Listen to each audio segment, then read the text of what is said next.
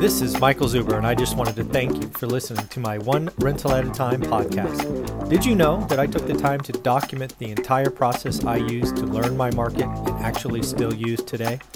I released it as a $199 online course via Teachable, and it is called How to Get Started One Rental at a Time. With that, you get access to my private Facebook group and can join our group mentoring calls every Saturday at 9 a.m. Pacific. You can find it on my website at onerentalatatime.com. Now on with the show. Hey everyone, it is Monday, and you know what that means in our expert series. We start off strong with Greg Dickerson. How you doing, sir? Doing great, Michael. How are you? I'm doing wonderful, man. I'm having a good time. There was about a 90-day window where I was letting all this nonsense of the world kind of drag me down, but I feel better now. So I've rounded the corner, so I feel much better. You went on a 90-day journey, did you? Yeah, I was like, well, let's come back. Well, anyways, what I wanted to talk about today is I want to do 3 topics with you. And the first one is this concept of rich versus wealthy. Mm-hmm. In my experience, the first time that was kind of brought to my attention was again in Rich Dad, Poor Dad, that book you and I have talked about a couple of times. But I see it talked a lot about on social media. I thought maybe you and I could divine the difference in our opinions, and maybe most importantly, what people get wrong when they think about the rich or the wealthy. How does that sound? Yeah, sounds good. Sounds good. Yeah. So, some would define rich as a cash number, money in the bank. I have $1 million. I'm a millionaire, so I'm rich. So, rich is temporary, whereas wealthy is permanent. Wealthy is freedom. What I define wealth is the ability to sustain the lifestyle that you want and not have to do anything at all. So when you've hit that point in your life, and that means giving back, contributing, doing whatever it is you want to do on your own terms, on your own time, and not having to produce income in order for that to happen, you've reached the point of wealthy. Yeah, I think you nailed it. First on rich. Rich is temporary. It is something you can earn intermittently. You could have, in my world, right, as a commissioned sales professional for 20 years, I had lots of sales reps make $1 million a year, right? Top line W-2 before taxes. I would call them rich, at least for that year, right? That's a lot of cash. And unfortunately, in the world that I live in, where you might make $1 million 1 year, you can guarantee what will happen is they will slash your territory. They will raise your commissions. And for the most part, the company will make sure you don't have another year like that, right? Most companies don't want to see people, in sales doing that over and over and over again because something is wrong in their territory mapping or their quotas. So rich is absolutely temporary. And the reason I bring that up is, because you're right, it is temporary. I have never tracked it, but I bet you it's greater than 50%. 50% of the sales reps who made that 7-figure year got celebrated on stage, took the picture with the big check, were in some kind of financial distress inside of 24 months because they let their lifestyle get ahead of themselves and they didn't repeat that. So you're so right about it being temporary. Yeah. Yeah. And, that's one way to look at it, just like broke is temporary, right? So it goes the other way, whereas, poor is more of a permanent situation. Wealthy is a permanent situation. Rich is temporary. Broke is temporary. Kind of the same thing. I like that. Broke is temporary. That's awesome. So then again, when we go back to wealthy, I thought the best thing I ever heard, I must have heard this 20 or 30 years ago. This was back when Shaquille O'Neal, Shaq, signed the biggest contract in the NBA, or one of the biggest. There was an interview, I think it was with Shaq, and, talking about his contract and blah, blah, blah. And, he's rich. And Shaq actually said, my goal is to be wealthy. I don't want to be Shaq. I want to be the guy that could sign Shaq's check, right? That's another level. Yeah. Yeah. And the reason I bring that up is because if you know Shaq at all, he's gone on, I think he owns like 150 Popeyes franchises and all kinds of things, right? So he took income and he really did turn it into legacy wealth via franchises and things like that. Yeah, that's the key. You want businesses and assets that generate cash flow to reinvest and just to, continue to build and grow. On that topic, I want to talk about owning assets. in my world, when I think again, just about rich versus wealthy, rich again is an income. Maybe it's some kind of number, cash in the bank, as we said. Rich, at least they're not replacing their income with assets, right? They still have to show up. That's the big difference. They have to show up. Mm-hmm. Yeah. Yeah, in most cases, because it's, it's a short-lived thing, and different people will define it different ways, but usually it's a high income earner or somebody that has, a decent amount of cash in the bank. But as we've all seen, especially in 2008 and 9 and here recently, I mean, wealth can evaporate quickly, given market cycles and what's going on. And, we saw that in 08, 09.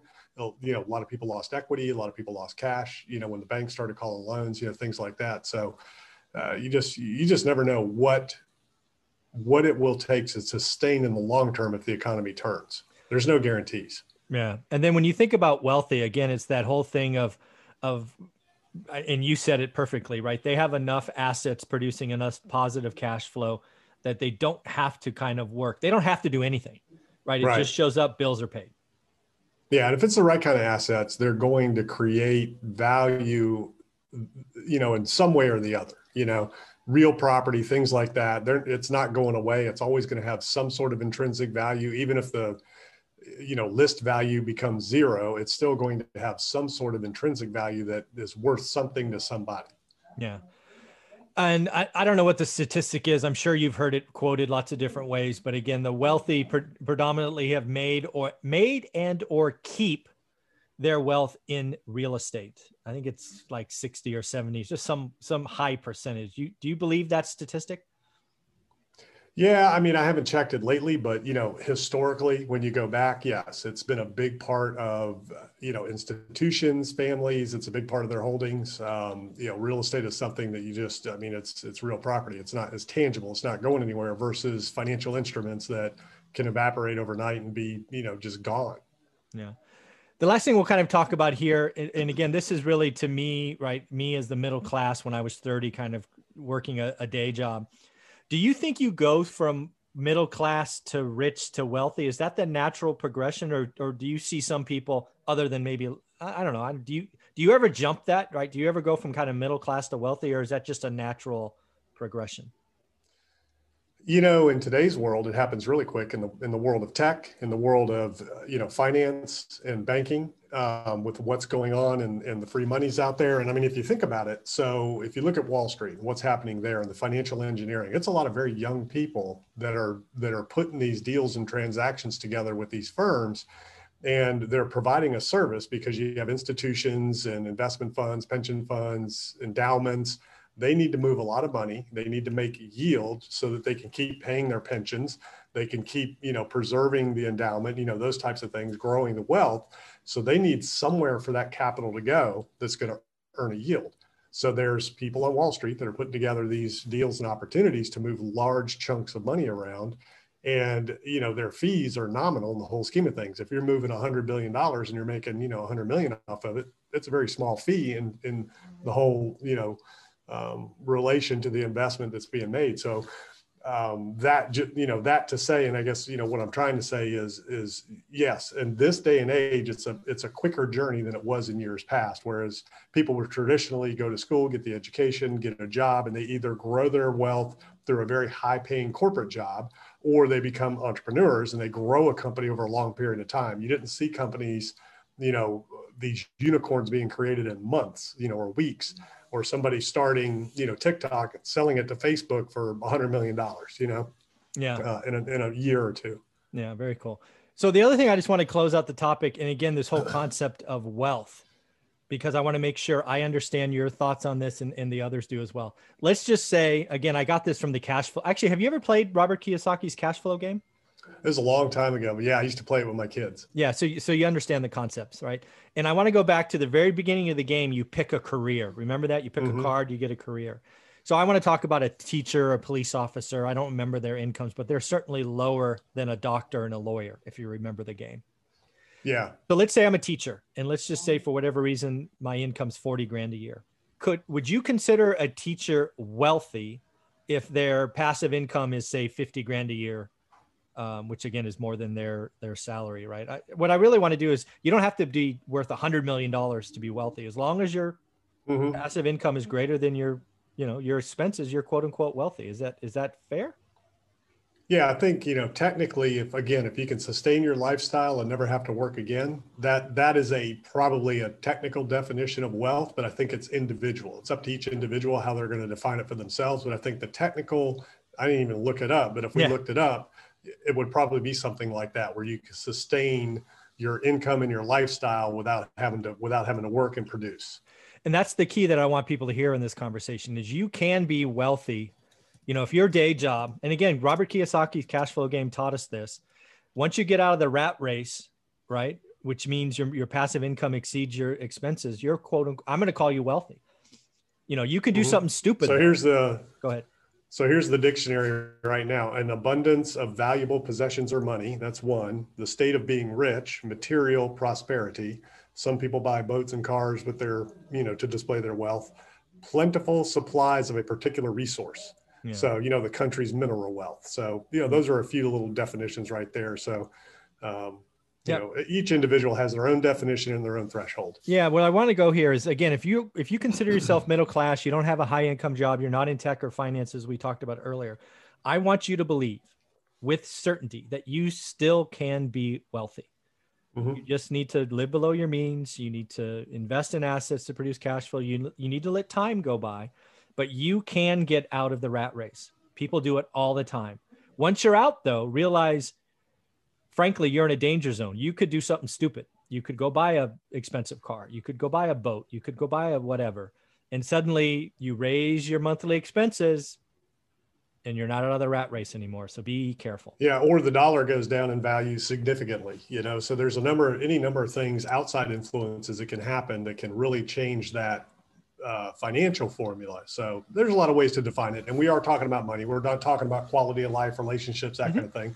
We're talking about finance. And, one of the questions I get all the time is, if I could do it all over again, what would I do? I would, given this day and age, all things being equal, if I started right now and I'm 20 years old again, I'd be a tech entrepreneur, or I would go straight to Wall Street and become one of those financial engineers and put together big transactions for big institutions that need to move a lot of money. That's the two things I would do if I could do it all over. Yeah, you'd go get that money, huh? Well, when you think about what we just talked about, what's the quickest way to scale, and how do you round the board and go past, go straight to go, or whatever it's called. I can't remember now, but I haven't played that game in so long, but you could be lights out very quick in this day and age with the world of tech, the appetite with SPACs, all of the public money that's available out there going into these tech startups and IPOs. I mean, it's just ridiculous, how quickly you can move from, A to B. Yeah, very cool. Well, folks, in this conversation, rich and wealthy are different. I want you to believe that you too can be wealthy regardless of your income. And with that, Greg, topic number 1 is done. Thanks, buddy.